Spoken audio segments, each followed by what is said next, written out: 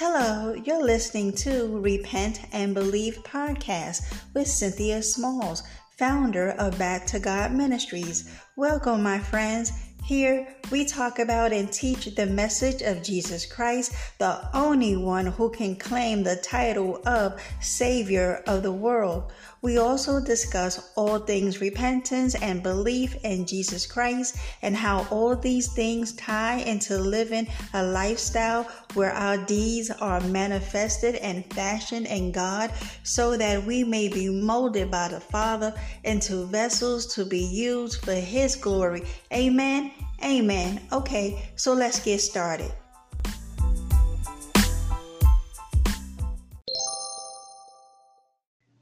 Hey everyone, before we get started, I'd like to say thank you for tuning in. And if you enjoy my podcast, please share, download, leave me a message or comment. Thanks, guys. Hello everyone, and this is Cynthia Smalls with Back to God Ministries. How is everyone doing today? I pray that all is well in your lives, that you are walking by faith and not by sight. You, my friend, are to never give up on the Lord Jesus Christ. Amen. Amen. You want to know why? Because Jesus warned us that in these last days there will be many false Christs. There will be many fake messiahs. So that's what I want to talk about today. I want to give you three distinct ways that you can recognize a false teacher or prophet. Because let us not be mistaken. The same problem that was going on in Jesus' day is going on in the modern apostate church today. Church leaders, just like them Pharisees, want all the recognition, the homage, and the worship. And not only that, but the 21st century apostate church want to exalt their families too, namely their wives.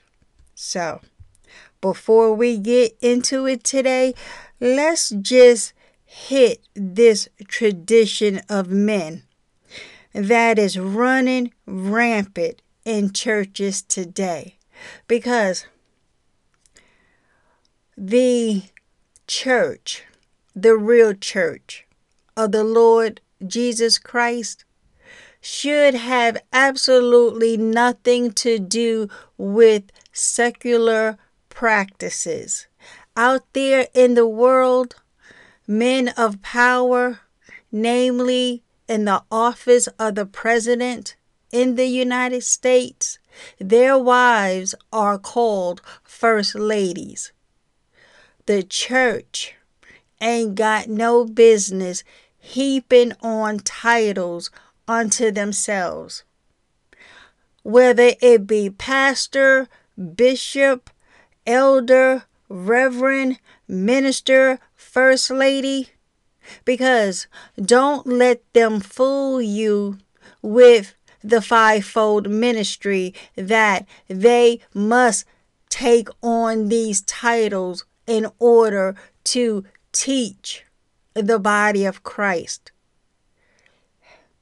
All it does, it takes all of 2 seconds to read what Ephesians 4 was talking about. Those titles are functions of administration that Jesus, as he ascended, gave to the body of Christ as gifts.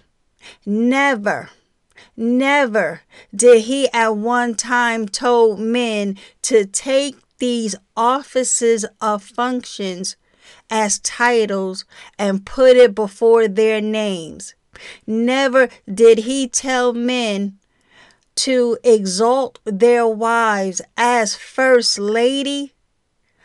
Folks, we better wake up and smell the corruption for what it is. We are to call one another brothers and sisters. Jesus told us, do not call anyone teacher. We already have one. Folks,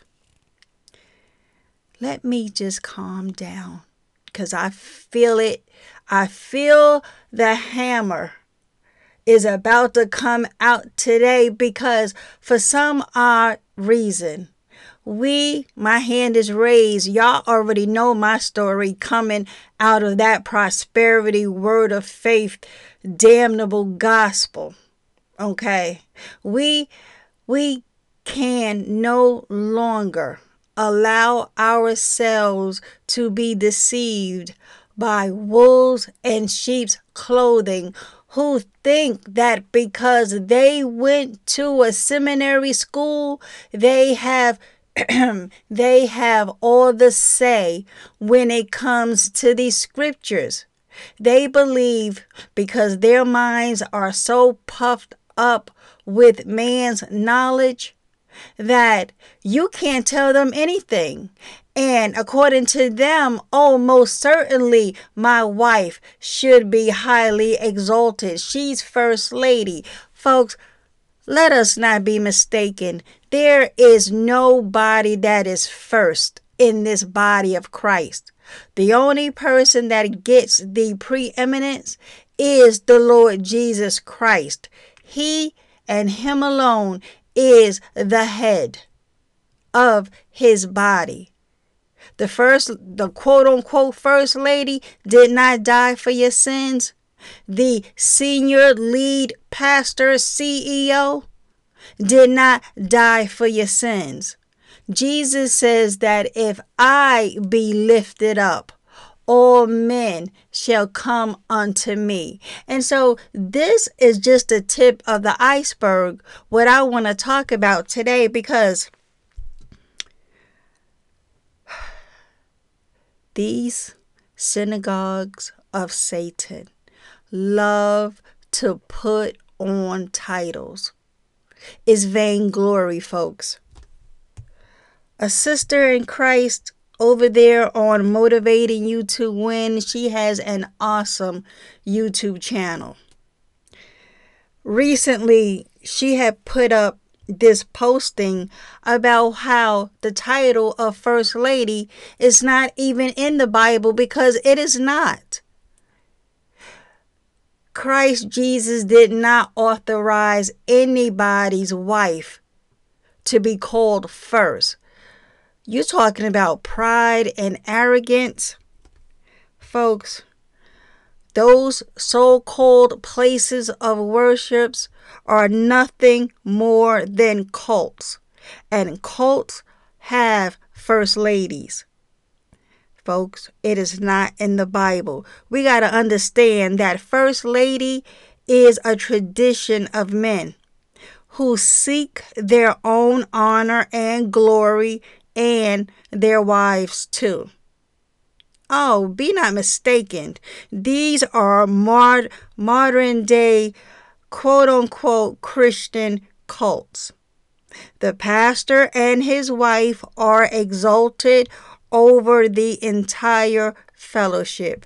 Usually they are very educated in Bible knowledge and celebrated as the first family of the congregation, which is in direct violation of the teachings of Paul to the Corinthian church, clearly exhorting that there should be no schism. There should be no divisions. There should be no branch offs. There should be no church home. We should not be running around here talking about, Bishop, Pastor so-and-so, he's my bishop. Pastor Pete, he's my pastor. Paul was like, no, don't do that.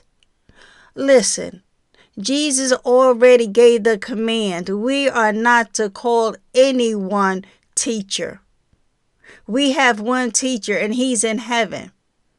And the Father sent the Holy Spirit to teach us everything we need to know about these scriptures. And he came to highlight and glorify Jesus. The Holy Spirit did not come to highlight and glorify the pastor and his wife, aka First Lady, the first family. No, absolutely not. So, no one should be lifted up but Jesus Christ, the one who died for the sins of the world. Folks, listen, we must study 1 Corinthians 12:25, because when Sister Sharon put up that post, it just reminded me once again that I must hit this again on the podcast. To the glory of God, unless he changes the mission and the focus he has given me, we are going to stay on this teaching, because that's the problem. You have a lot of false brethren wanting to argue you down about their favorite wolf, because as long as you keep pointing out the obvious, that person is a wolf in sheep's clothing. They are preaching another gospel. But for the fact that these false brethren love to have their ears tickled, they will come for you. But nonetheless, this is scripture that we are to mark and avoid them. So, before we get into the shenanigans that is going on down at the apostate church, because folks, you have a lot of well-meaning followers of the Lord Jesus Christ being deceived and led astray in these churches. I'm telling you, they are very charismatic. They are prolific. You would think that they are the best thing since sliced bread. We must be clear. Jesus and his apostles gave us warning after warning about a wolf in sheep's clothing, and they have exhorted us to not be deceived.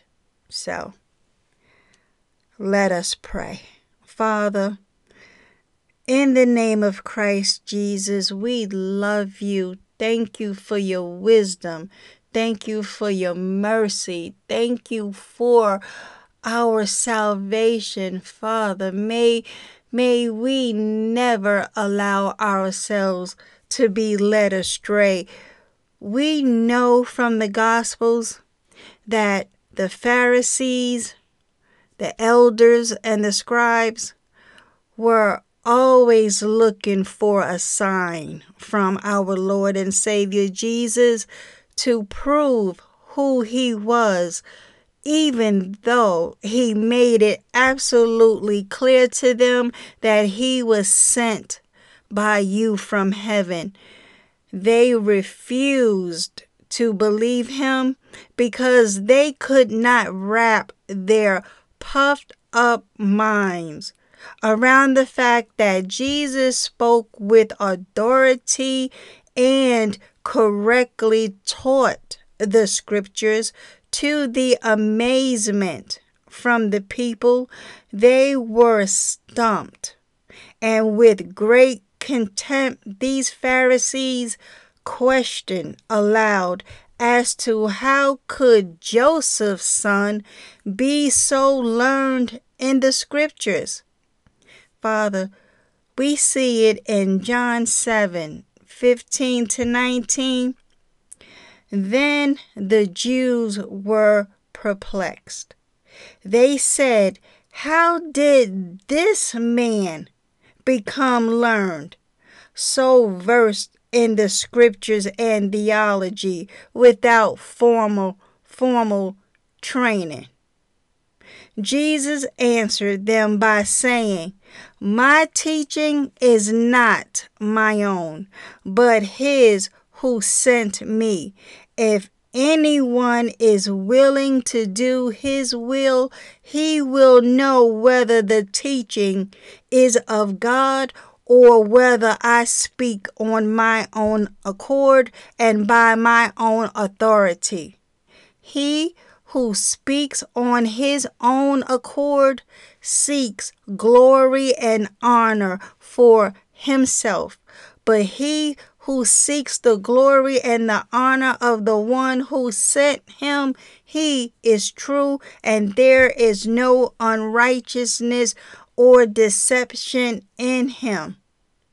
Verse 19. "Did not Moses give you the law? And yet not one of you keeps the law. Why do you want to kill me for not keeping it?" Father, Jesus said in verses 28 to 30, "Then Jesus called out as he taught in the temple, 'You know me and know where I am from, and I have not come on my own initiative as self-appointed, but he who sent me is true, and him you do not know.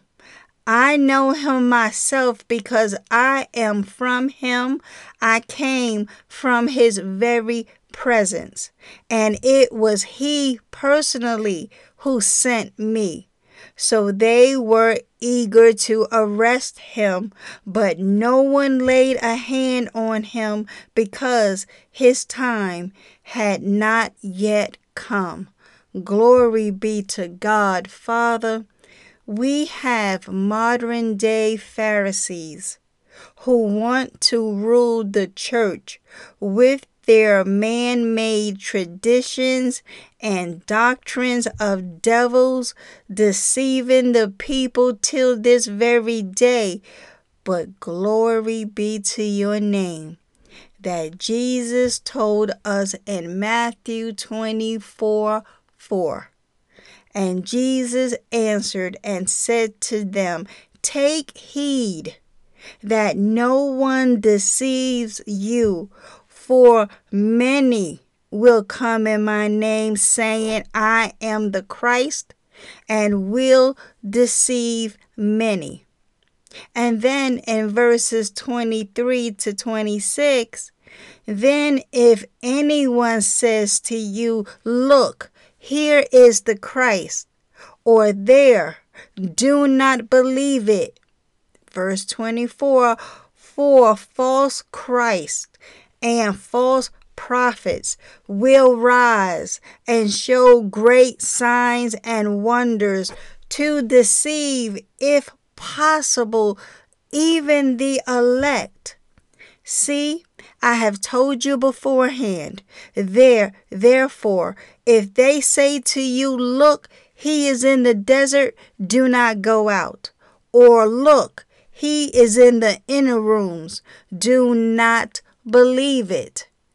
Amen. So, Father, oh Heavenly Father, we know that there's a false church system at work in these last days. Father, Jesus gave us the heads up that there will be many false Christs, many false prophets coming in his name to deceive many, even the elect, if it were possible. So, Father, may your people be alert. May we be sober-minded, repentant, and test every spirit to see if they are from God. Have mercy on your people, Father. In Jesus' name I pray. Amen. And Father, I give you glory, adoration, and exaltation. I ask for wisdom. Father, we highly exalt your holy name. I ask for wisdom to teach today's lesson. May the Holy Spirit move on me, open me up to the scriptures so that I may have discernment and clarity of mind, so I may not be deceived by these wolves and charlatans in the pulpit. May your people come together in this fellowship to glean from one another as iron sharpens iron. In Jesus' mighty name I pray. Amen. Amen. All right, folks. So here we go. Romans 16:17-18. Now I beseech you, brethren, mark them which cause divisions and offenses contrary to the doctrine which ye have learned, and avoid them. For they that are such serve not our Lord Jesus Christ, but their own belly, and by good words and fair speeches deceive the hearts of the simple. Amen. Listen, y'all know that we can put a period right there, right? And just all go home. But nope, we got kingdom work to do. Today's question on the floor: how can I recognize a false teacher, a false prophet? Okay, so listen. Jesus warned us, right, that false Christs and false prophets will come and will attempt to deceive even God's elect. We see that in Matthew 24, verses 23-27, right? And also 2 Peter 3, verse 3, where it says, knowing this first of all, that scoffers will come in the last days, with scoffing, following their own sinful desires. And then we see Jude 17-18 that says, but you must remember, beloved, the predictions of the apostles of our Lord Jesus Christ. They said to you, in the last time there will be scoffers, following their own ungodly passions. So, the best way to guard yourself against falsehood and false teachers is to know the truth. To spot a counterfeit, you must study the real thing. Any believer who correctly handles the word of truth. That means we must be in the word of God for ourselves to study, to show ourselves approved, so that if you are so moved to go to a brick and mortar building for church fellowship, once that man standing up there in the pulpit starts with the nonsense, the high sounding nonsense that Colossians 2:8 warns us of, you can grab your hat, your coat, and exit stage left. Look, 2 Timothy 2:15 says, do your best to present yourself to God as one approved, a worker who has no need to be ashamed, rightly handling the word of truth. Amen. Folks, we must make careful study of the Bible so that we can identify false doctrine. Because if we are not first in this word for ourselves, It is so easy to be duped, raped, robbed, and fleeced of every dime you will ever have by these wolves in sheep's clothing. You want to know why? Because they are so charismatic. They are funny. They are well spoken. Oh, they are very prolific. Oh, make no mistake. Okay? They have the gift of gab. They know how to effectively depart you from your money. Oh, make no mistake. Look, for example, a believer who has read the activities of the Father, Son, and the Holy Spirit. Look, Matthew 3:16-17.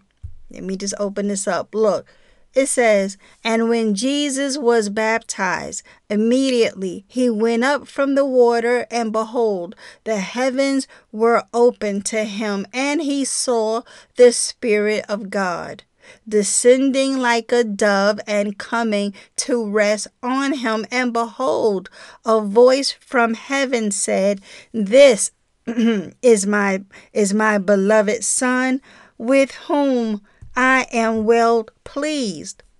Amen. So, you, as a follower of Jesus, must know the activities of the Father, the Son, and the Holy Spirit, because you will immediately question any doctrine that denies the Trinity, because there are many false churches and false religions that deny this Trinity. Therefore, step 1 is to study the Bible and judge all teaching by what the scriptures say. Because, folks, let us not be mistaken.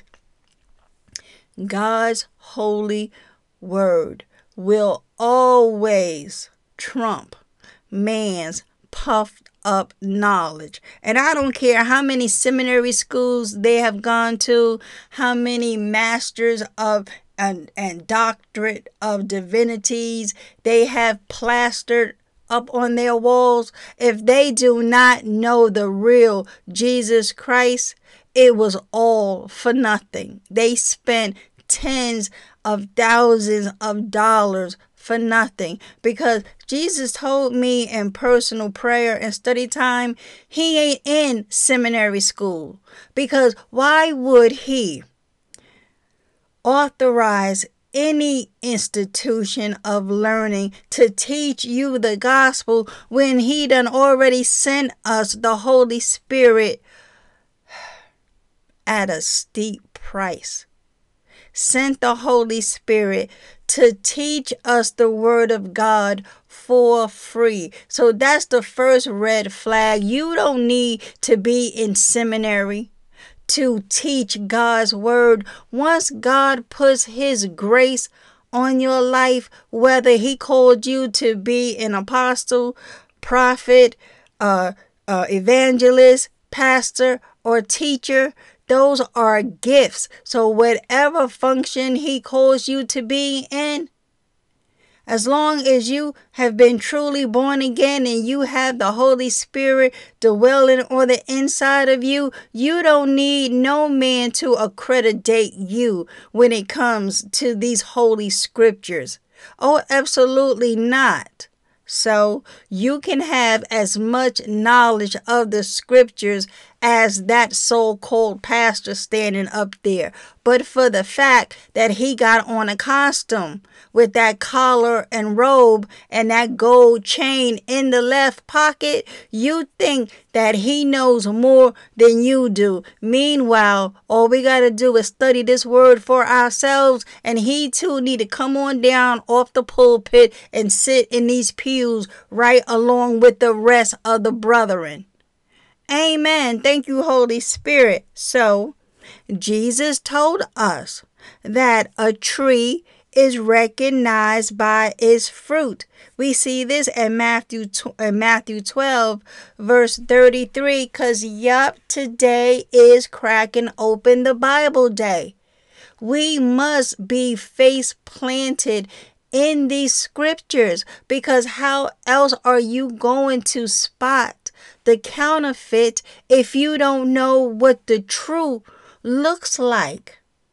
Amen. So we ain't got time for anybody to be slipping us Mickeys.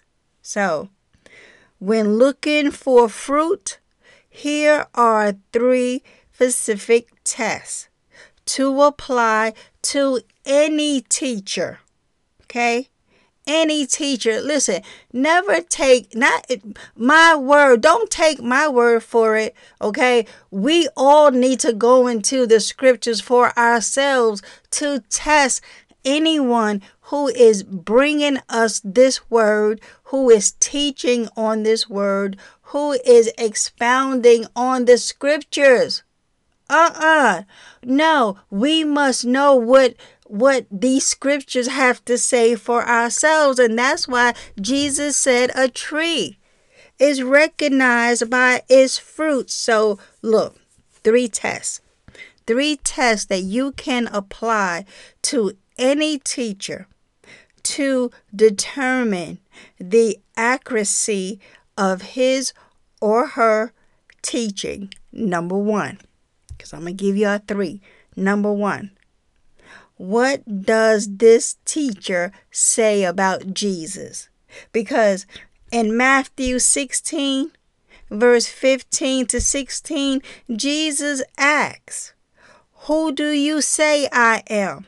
Peter answers, "You are the Christ, the Son of the living God." And for this answer, Peter is called blessed.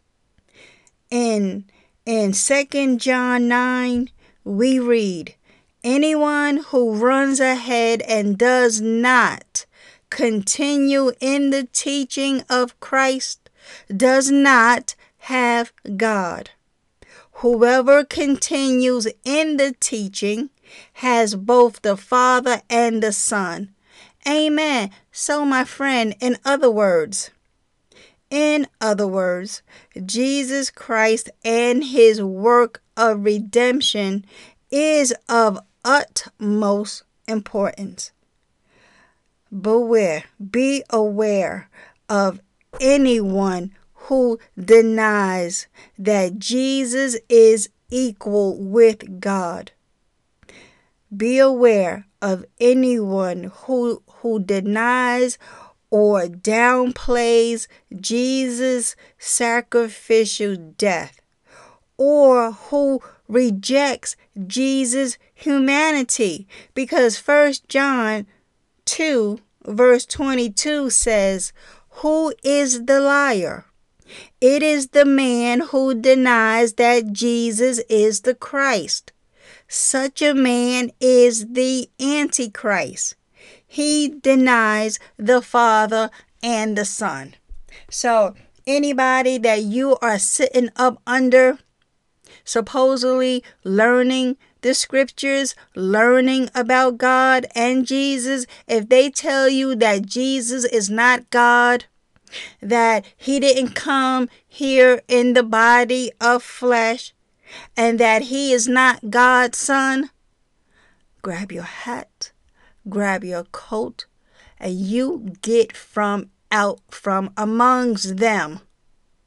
Amen. Because just like this quote, and somehow, somewhere along the way, the church ran with it as if this was a biblical quote.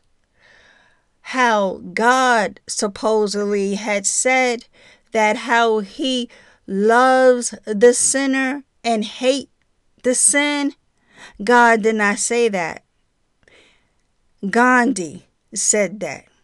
Gandhi was a Hindu false god devil worshiper. He said many things against Christ, namely how Jesus was not the only Son of God. Yeah, look it up, folks. So Gandhi said that, because let us not be mistaken, scripture after scripture. And I have done a podcast, I think a few, explaining how God does not love the wicked. He does not. No, he punishes the wicked. The book of Proverbs tells us that God loves those who love him, namely the righteous.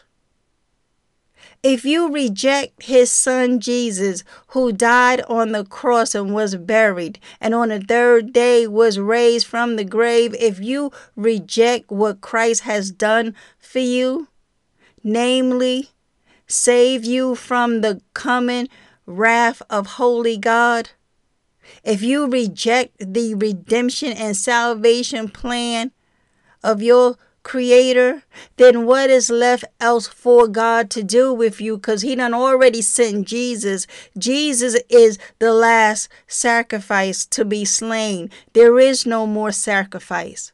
So if you remain unrepentant, if you reject Jesus as Lord and Savior and don't accept him, and you die in your sins, you will go to a burning hell as you await the final judgment of Revelation 20. Listen, I keep telling y'all, and I will say this until either Jesus comes back or I go by the way of the grave.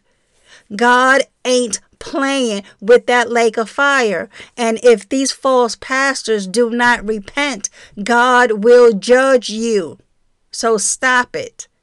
So, right, number 2, because this is how you can recognize a false teacher and a false prophet. Number 2, does this teacher preach the gospel? The gospel is defined as the good news concerning Jesus' death, burial, and resurrection according to the scriptures. Check out 1 Corinthians 15, verses 1 through 4. Paul tells us what the gospel is. And the gospel is not how God wants you to live your best life ever, contrary to the many such claims by these apostate, if they were ever in Christ in the first place, by these false teachers. They will tell you without a shadow of a doubt that Jesus died so that you can be blessed with material wealth, and that if you bring God 10% of your income, he will give it back to you 100-fold. Folks, let me just tell you straight off before I go into a rant about how no, absolutely not, we do not keep any of the 613 laws of Moses, and that includes tithing. Let me assure you, God is not going to give you money just because you give money to a local church. That is not how that works. We who are New Testament, New Covenant, blood-bought followers of the Lord Jesus Christ, we give financially to a ministry with a cheerful heart, as we feel moved by the Holy Spirit to give. If we are only moved to give a penny, then so be it. If we are moved to give $1 million, then so be it. We want to help the church in their missionary work with the expense that it costs to upkeep that brick and mortar building. Oh, absolutely. Listen, obviously we love to give money, right? So why are we giving it under the threat that God's going to get you, or you are under God's curse if you don't bring him his money? Because you know how y'all be robbing God, and they love to pull out Old Testament scriptures, twist them into a pretzel to put the fear of God in you, that you need to stop robbing him, and that if you return the money to him, that he will open up the windows of heaven and pour you out a blessing, so much that you won't have room enough for, and they love to beat you in the head with that Malachi 3 quote. Folks, all you have to do is read the book of Malachi for yourself. It is a short book. I think maybe 4 chapters, and in it, you will see for yourself God was not talking to you. He wasn't even talking to the children of Israel. So he wasn't talking to the 21st century believer. No, he was talking to them corrupt priests. They were the ones who were robbing God of his tithes and offerings.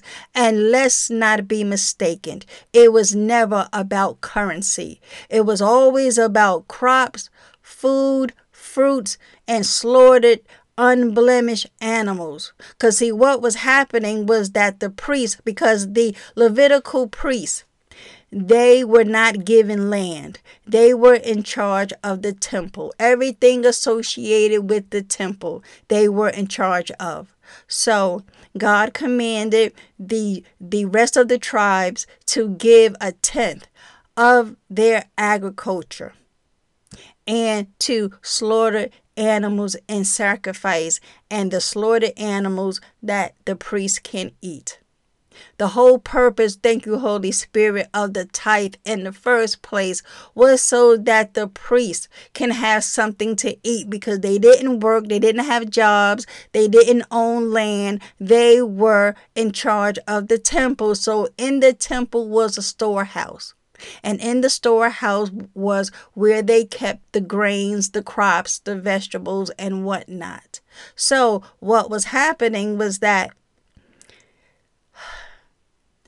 they were bringing God these sickly, lame, and blind animals to be offered up on the altar, rather than the commandment that was given to bring unblemished, healthy animals to be slaughtered. So God was giving them the royal business. He was telling them, look, listen, okay, stop it.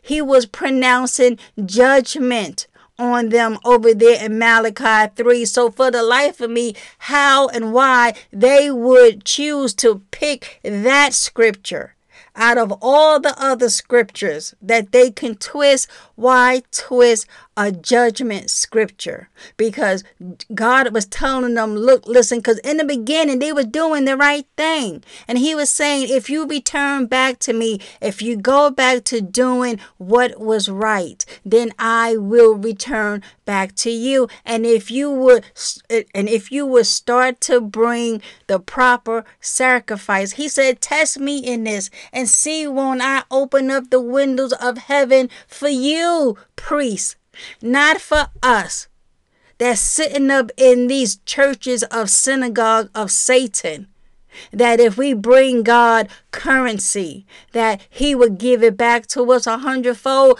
Please, y'all, don't get me started, because it is a crying shame what these wolves in sheep clothing are doing to followers of Jesus who want to please God. And we were taught that we must tithe, that this is a requirement when you come to church, because after all, how would the ministry stay open, if you will, if the people don't give them money? Simple. Ask the people for donations. Tell them what the need is. Folks, we got a great big old hole in the church roof, and it's going to cost us about $15,000 to get that repaired. Can you help? Of course the people are going to help, especially if you bring in them the full counsel of the word of God. You are exhorting them to come out of sin, stay out of sin. You bringing down the hammer, and you preaching on God's love, because God's love is to tell people to repent. Otherwise, you will go to a burning hell. So you don't have to manipulate the scriptures. You don't have to twist them. You don't have to deceive the people. Simply ask for a donation. The reason why they don't want to ask for a donation because number one, they will be held accountable, because obviously if it's raining in the sanctuary, the money did not go towards the roof. And number two, they use that tithe to build their empires, for their lands, their cars, their homes, to keep their first lady drenched in all of the latest fashions. No. These false teachers cannot any longer be living high on the hog through the false doctrine of tithing and sowing seed. Folks, listen, I have done many teachings on whether or not we have to keep any of those Old Testament laws.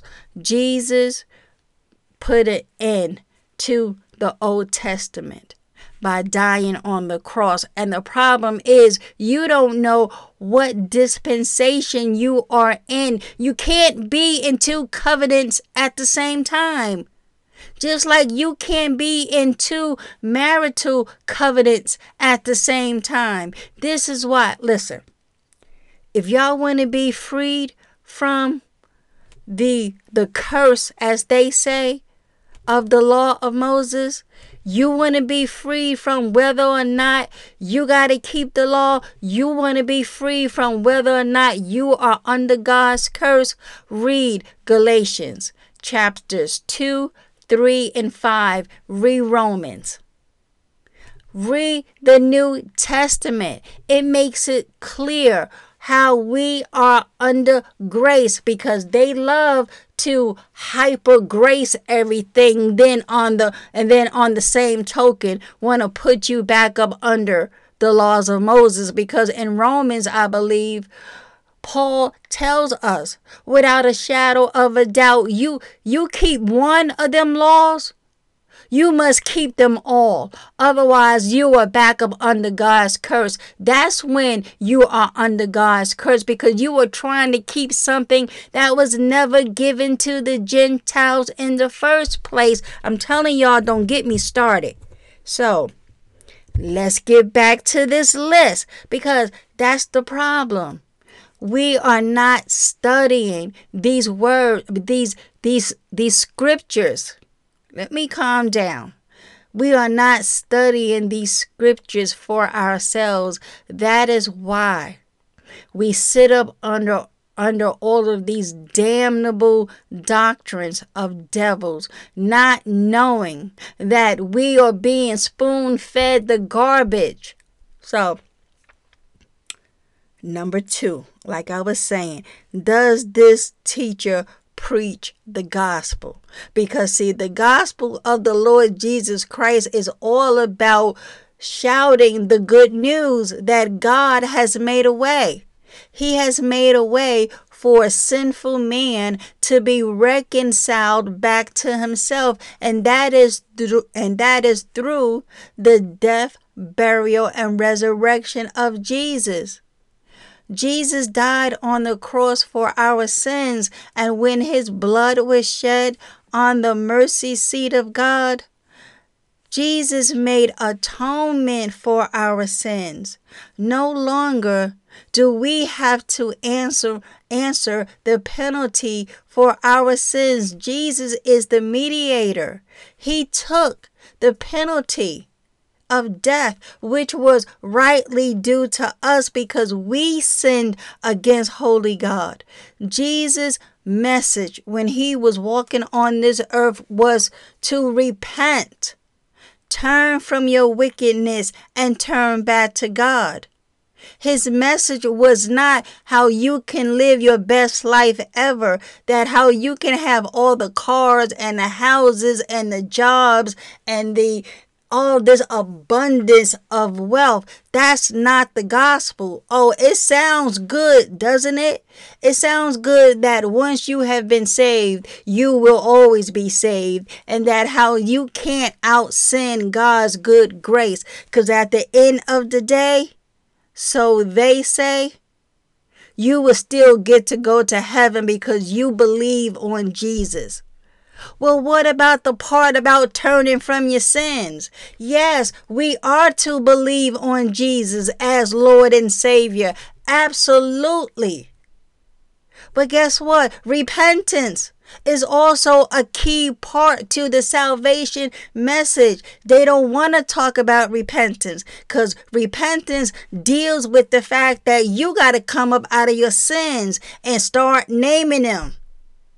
They don't want to offend anyone. Why? Because when they make people squirm in them pews, guess what? He ain't coming back next week. Oh, she ain't coming back next week. And if they can't count on your membership, then they can't count on your money. And that's the bottom line, because they could care two flips about your soul. And how do I know this? Because they keep preaching the false doctrine of tithing every single day, every single week, putting you back up under God's curse. And they could drag out Hebrews talking about Melchizedek and Abraham until they are blue in the face. That was just an accounting of a story about Abraham coming back from a victory in battle, and he ran into Melchizedek. The reason why Melchizedek was even spoken of in Hebrews 7 was because the writer was talking about Jesus being the high priest in the order of Melchizedek. And because the Bible doesn't give us a lot of information about Melchizedek, it recounted this story about how when Abraham was on his way back from a victory in battle, ran into Melchizedek. Melchizedek gave Abraham a blessing, and Abraham gave him 1/10 of the spoils. And then it was talking about how the Levitical priesthood was in Abraham's loins, right? Because eventually the 12 tribes of Israel will come out from Abraham, and then it was talking about tithing there. But no way was the writer of Hebrews given a doctrine that we must now start tithing. I'm telling you, they cherry picked that, because if once a person had enough sense to be like, wait a minute, we are not under the Old Testament. We are in the New Testament, and the New Testament doesn't say we must tithe. Oh yeah, see? Over here in Hebrews 7, it talks about Melchizedek and Abraham giving him a tithe. So what? That don't mean that we are commanded to tithe just because they mention the word tithing. Yo, listen, we must wake up. We must wake up, because I too was duped. I turned the pages to Malachi. I turned the pages to Hebrews. And yeah, I see it mentions tithing. So you right, Pastor. Yeah, you right. Let me continue to write these checks. Folks, these charlatans bank on the fact that we won't read these scriptures in context. We won't, and we don't. It's obvious we don't, because if we do, then we would debunk it every single time they talk about, well, are you ready to put up your first fruit offering? That too is a false doctrine. Let me just stick with today's lesson, because it all encompasses the nonsense and the foolishness that's going on in these modern churches. And that's why we must be able to spot them. Red flag number 1 before they even open their mouths about the gospel, about any doctrine. If that church practices tithing, that's an apostate church, or simply it may be a false church altogether. That man figured out, oh, I can make some money in church business. All he got to do is slap a sign on the front door, put on a 3-piece monkey suit, and have a bucket. That's it.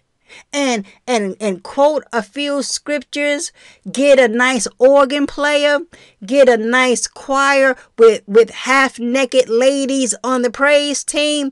Oh, he's in business. Yeah, he's in business. So yeah, we need to know how to spot them a mile away.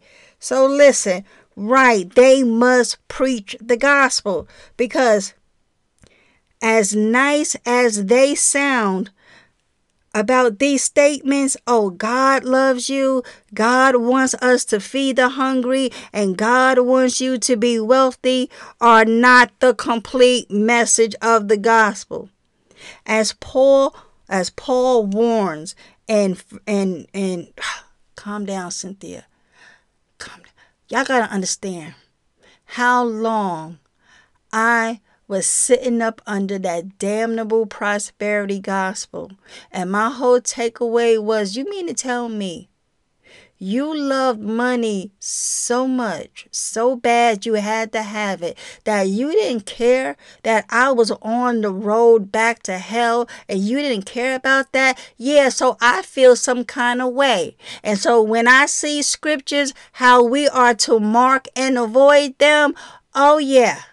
Oh, it was a blessing the day God gave me the mandate to speak on church corruption and to preach and teach on repentance. Amen. And I believe that God is raising up his messengers, his orators, to go out and preach the truth, because these churches ain't doing it. Amen. So Paul warns in Galatians 1:7. Evidently, some people are throwing you into confusion and are trying to pervert the gospel of Christ. Amen. Because folks, no one, not even a great preacher, has the right to change the message that God gave us. Paul says, if anybody is preaching to you a gospel other than what you accepted, let him be eternally condemned.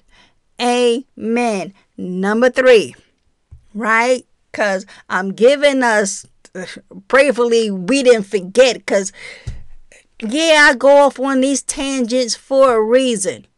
Because I love you and I don't want to see you deceived, and I am totally on board with Jesus' recovery mission of the lost, and to wake up the deceived believer who are being led astray by the false church. So yeah, I get riled up with righteous indignation. So y'all could scream about, oh, leave the teachers alone, y'all just need to pray for them. No, that's not what God told us to do. He said to mark and avoid them. That means point them out, expose them, identify who they are, and then avoid them altogether, because all they coming with is fine speeches, looking to feed their own bellies. They are looking to get paid at your spiritual demise. So no, I will never stop talking against the false church.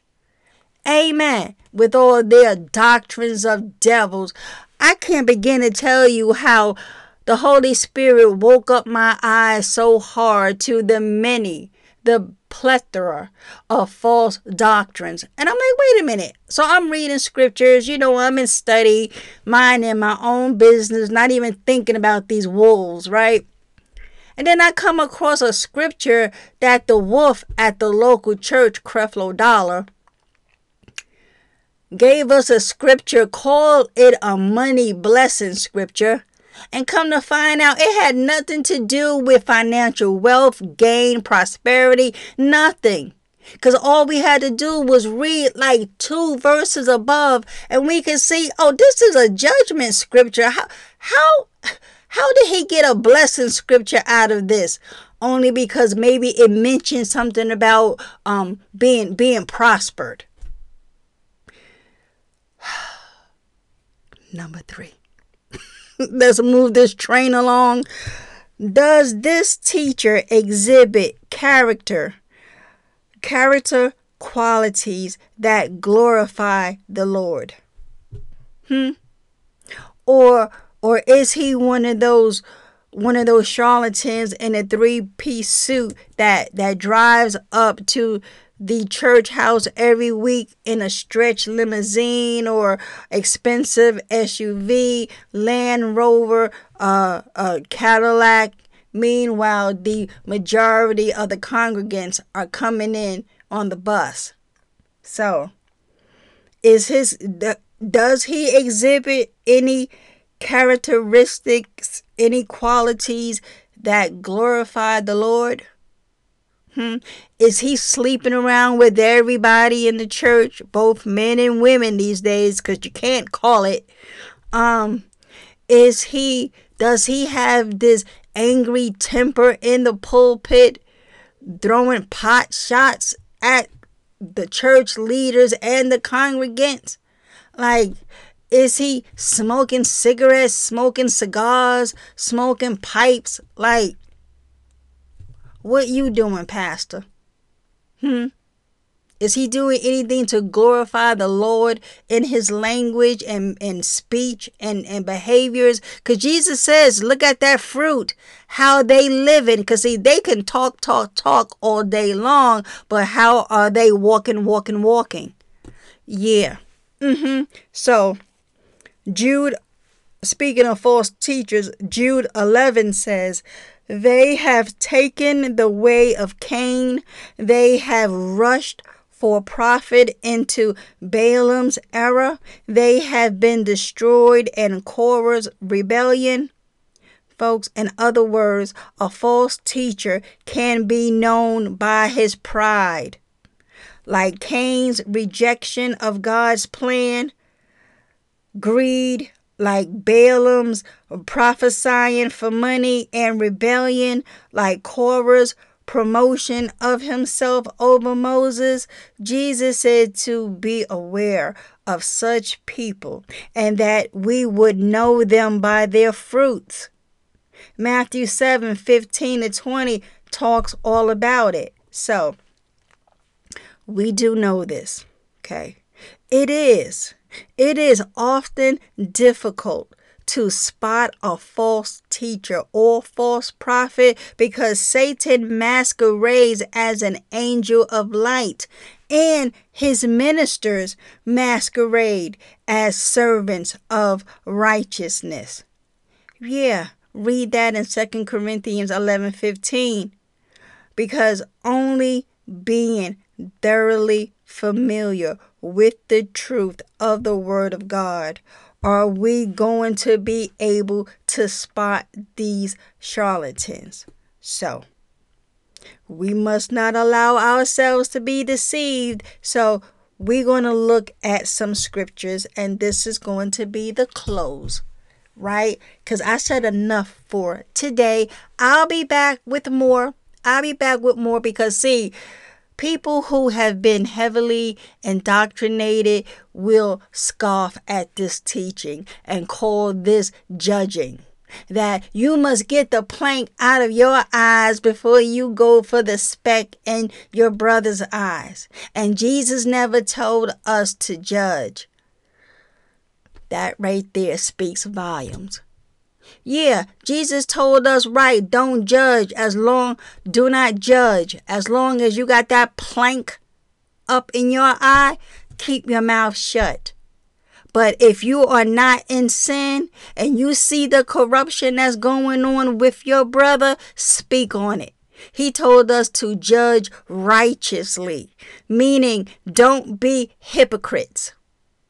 Don't be a hypocrite, but then you want to turn around and tell someone else about the very sin you are in, but you're going to tell somebody else about their sins. Yeah, don't judge. Right. But if you are abiding in Christ Jesus and you see corruption, Speak on it. Oh, absolutely speak on it. Because if you don't, then people will continue to this day sit up under the likes of Joel Osteen, Joyce Meyer, Bishop T.D. Jakes, Kenneth Copeland, Creflo Dollar, Jesse Duplantis, Paula White, and the lot. Okay, Bill Johnson, Rick Warren, all of them, all across this nation. They all in it for the money. So what? They talk a good game. So what? They got a horrible backstory. Join the club. We all got horrible backstories, but we are not trying to peddle this gospel with our unbiblical, heretical books and CDs and DVDs, not to mention exorbitant registration fees to go somewhere to be fed more nonsense and garbage. Absolutely not. So, Galatians 1. This letter is from Paul, an apostle. I was not appointed by any group of people or any human authority, but by Jesus Christ himself and by God the Father who raised Jesus from the dead. Amen. All the brothers and sisters here, join me in sending this letter to the churches of Galatia. May God the Father and our Lord Jesus Christ give you grace and peace. Jesus gave his life for our sins, just as God our Father planned, in order to rescue us from this evil world in which we live. All glory to God forever and ever. Amen. Folks, there is only one good news. 1. Paul says in verse 6 of Galatians 1, I am shocked. I am shocked that you are turning away so soon from God, who called you to himself through the loving mercy of Christ. You are following a different way that pretends to be the good news, but it is not good news at all. You are being fooled by those who deliberately twist the truth concerning Christ. Amen. See, I'm not making this rant up for nothing. It's true. It is true. We are being fooled by those who deliberately, on purpose, with malice intent, because they can't tell me nothing different, deliberately twist the truth concerning Christ. Verse 8, let God's curse fall on anyone, including us, or even an angel from heaven who preaches a different kind of good news, the gospel, than the one we preach to you. I say again, what we have said before, if anyone, Paul is like, I'm going to say it again. If anyone preaches any other good news, preaches any other gospel, then the one you welcomed, let that person be cursed. Obviously, I'm not trying to win the approval of people, but of God. If pleasing people were my goal, I would not be Christ's servant. Amen. Because Paul's message comes from Christ. Dear brothers, verse 11. Dear brothers and sisters, I want you to understand that the gospel message I preach is not based on mere human reasoning. I received my message from no human source. Paul is like, listen, I ain't go to seminary school, okay? I got it straight from Jesus himself. He says, I received my message from no human source, and no one taught me. Instead, I received it by direct revelation from Jesus Christ. You know what I was like when I followed the Jewish religion, how I violently persecuted God's church. I did my best to destroy it. I was far ahead of my fellow Jews in my zeal for the traditions of my ancestors. But even before I was born, God chose me and called me by his marvelous grace.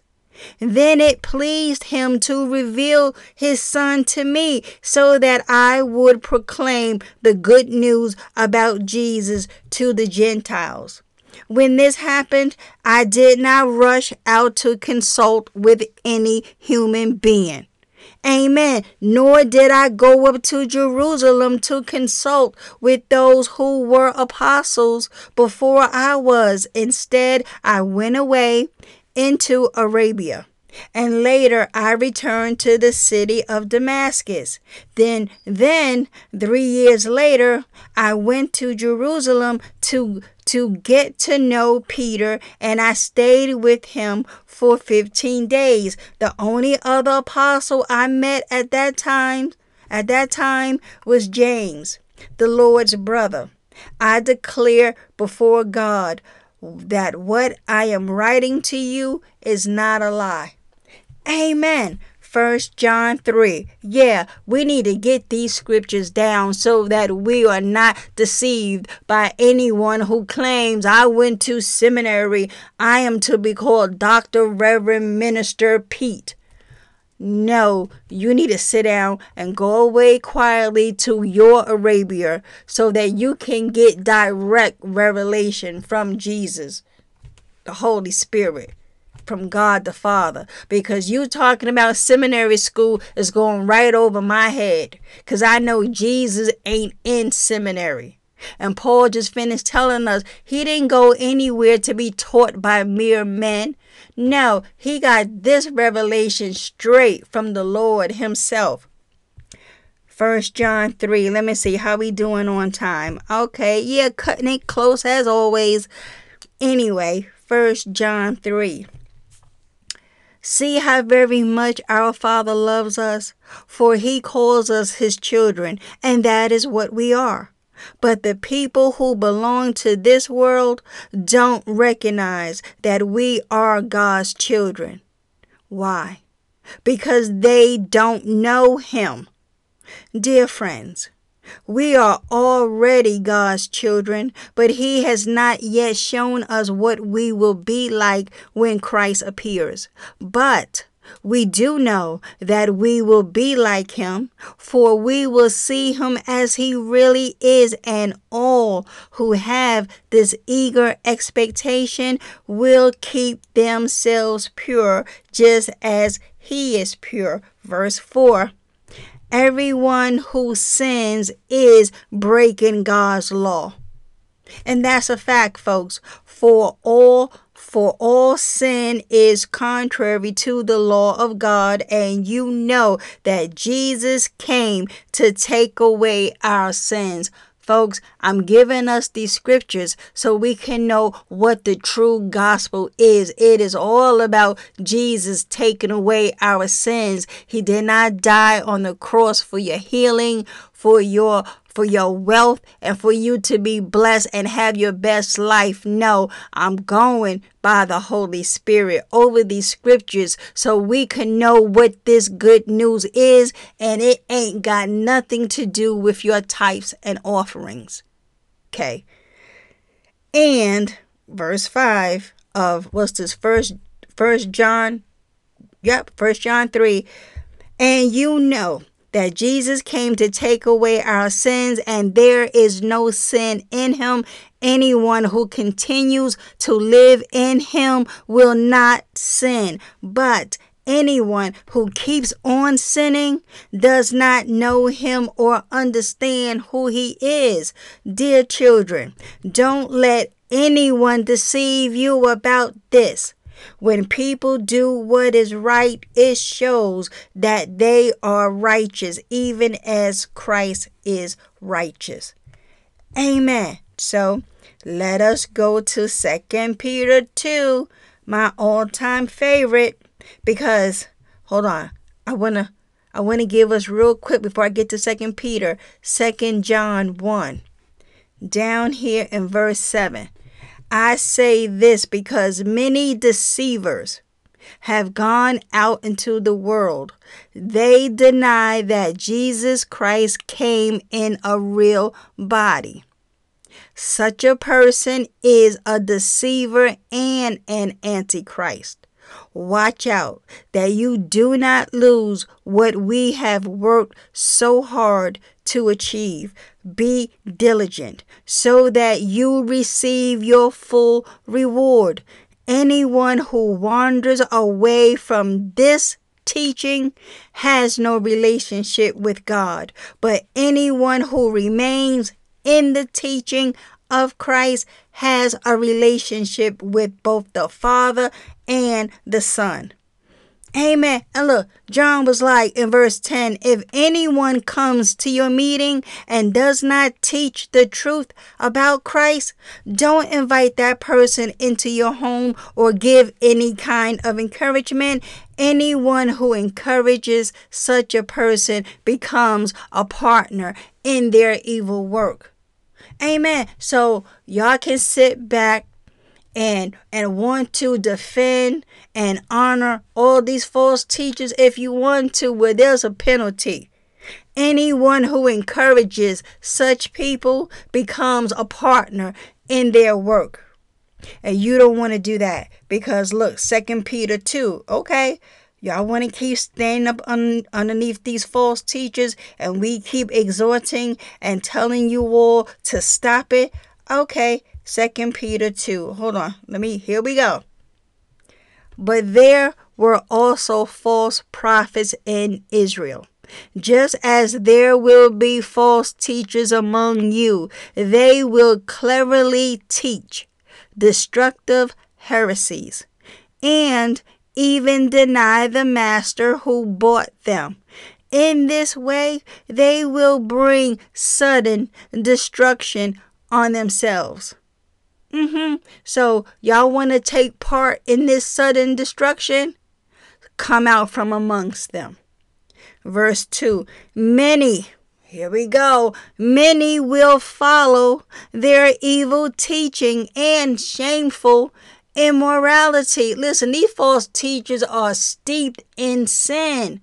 That is why Paul was telling Timothy about how a time will come where people will turn from sound doctrine. They're not going to want to hear how you need to repent and stop sinning and cut it out. Nope, they will find them a false teacher who will smile in their face, stroke their egos, talk about how God got the best for you. He's opening up new doors. He's giving you a new purpose. This is your year, and all the foolishness while you are still in sin, and that's who they will run to. Heaping upon themselves teachers who are in as much sin as they are in.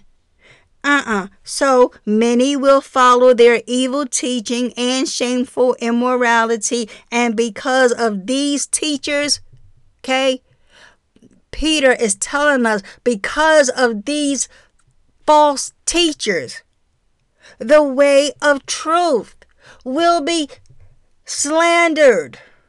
They are not coming with the truth. They are looking to cut it up in pieces and slander it, trampling over the blood of Jesus. Look, in their greed, because that's the bottom line. They can sit up there all they want, being prolific until the cows come home. The truth of the matter is, in their greed, they will make up clever lies to get a hold of your money. But God condemned them long ago, and their destruction will not be delayed. For God did not spare even the angels. I'm going to read all of chapter 2. For God did not spare even the angels who sinned. He threw them into hell in gloomy pits of darkness, where they are being held until the day of judgment. And God did not spare. I'm telling y'all, God ain't playing with that lake of fire on Judgment Day. And God did not spare the ancient world, except for Noah and the 7 others in his family. Noah warned the world of God's righteous judgment. So God protected Noah when he destroyed the world of ungodly people with the vast flood. People later, God condemned the cities of Sodom and Gomorrah and turned them into heaps of ashes. He made them an example of what will happen to ungodly people. But God also rescued Lot out of Sodom, because he was a righteous man who was sick of the shameful immorality of the wicked people around him. Amen. Me too. I'm sick of it. I'm sick of all the shameful immorality that is going on in the false church, talking about they are preaching Jesus and the gospel. No, you are not. Let me come on down here. Verse 10.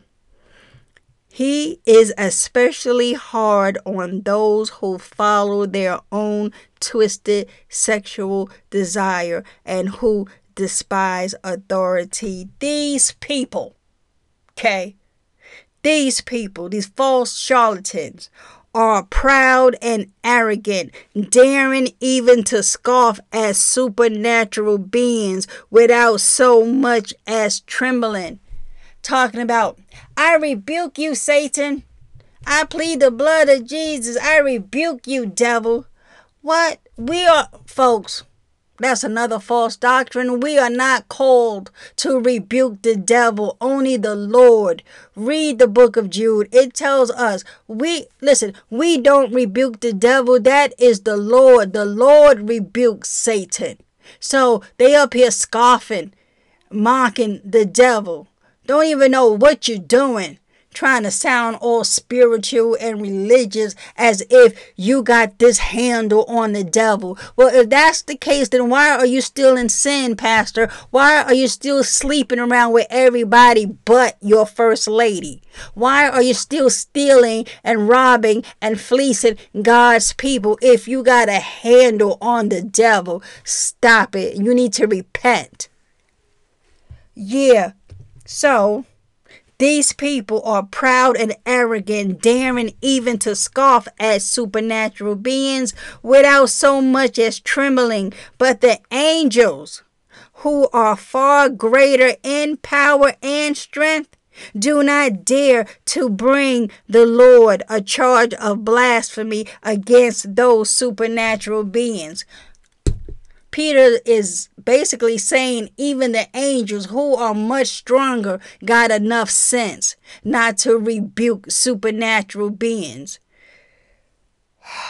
Verse 12, 2 Peter 2. These false teachers are like unthinking animals, creatures of instinct, born to be caught and destroyed. Look at the language that Peter, by the Holy Spirit, is letting us know who these false teachers are and what their characteristics are. They scoff at things they do not understand. And like animals, they will be destroyed. Their destruction is their reward for the harm they have done. They love, listen and listen up. They love to indulge in evil pleasures in broad daylight. In broad daylight. They are a disgrace and a stain among you. They delight in deception, even as they eat with you in your fellowship meals. They sitting up at your dinner table, deceiving you at your dinner table. They commit adultery with their eyes, and their desire for sin is never satisfied. They lure unstable people into sin. And guess what? They are well trained in greed. Question on the floor. Where are they getting this well training in greed from? Seminary schools. Other wolves, they run around in packs, folks. Yeah, they do. From one conference to the next. They live under God's curse. They have wandered off the right road and followed the footsteps of Balaam, son of Beor, who loved to earn money by doing wrong. But Balaam was stopped from his mad course when his donkey rebuked him with a human voice. Folks, these people are as useless as dried up springs or as mist blown away by the wind. They are doomed. Do you not understand the language?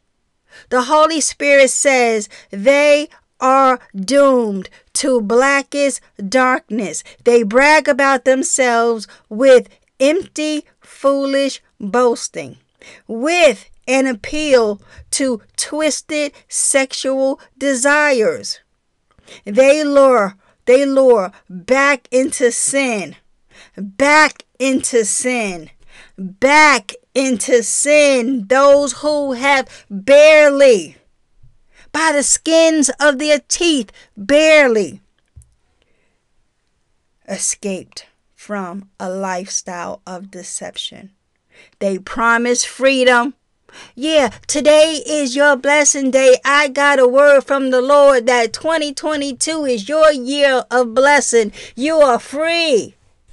Really? But I'm still in sin. I'm still smoking these cigarettes. I'm still smoking weed. I'm still drinking alcohol like a fish. I still don't know how to cover up my body, Pastor. So you mean tell me that God got a blessing for me in 2022? You're a liar.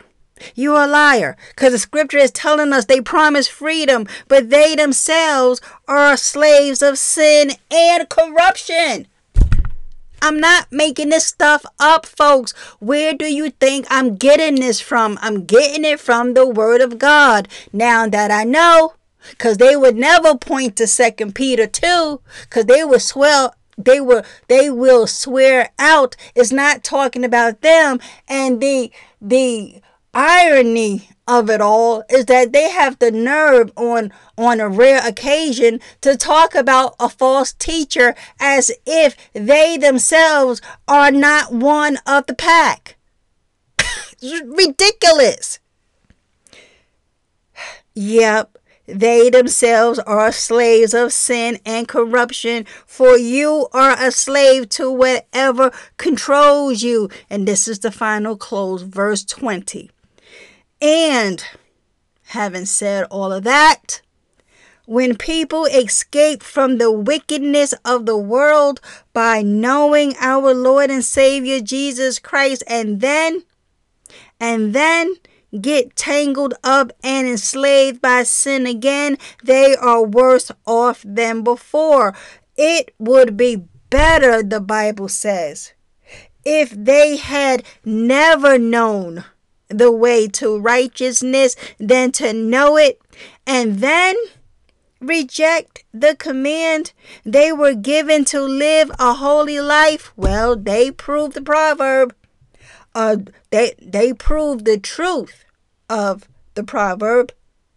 This proverb: a dog returns to its vomit, and another that says a washed pig returns to the mud.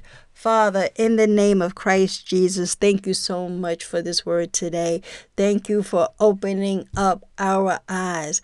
May we no longer, as your people, be deceived Lord Jesus, you were absolutely right when you prophesied that before you come, there will be many false Christs and false messiahs coming in your name, claiming there he is, he over there wanting us to go to and fro, running behind these false gospels.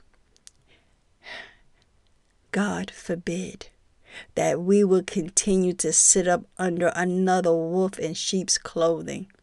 Thank you, Father, for this word today. I give you glory. I give you praise. Thank you for sending the Holy Spirit. Thank you for sending Jesus to die for our sins so that we don't face your wrath to come. I give you all the glory, all the praise. In Jesus' mighty name I pray. Amen. Amen. All right, folks, there we go. Another one in the can. Repent, because I'm running out of time. Believe that Jesus is your Lord and Savior. Turn from your sins and turn back to God. Why? Bad company. Talking about these false teachers. Corrupt good morals. Come to your senses as you ought and stop sinning. Amen. Amen. Lord willing, until next time, I shall be speaking to you all soon. Bye for now.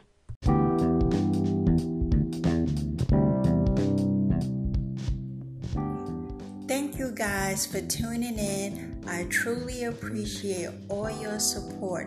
Until next time, I'll be talking to y'all soon. Bye.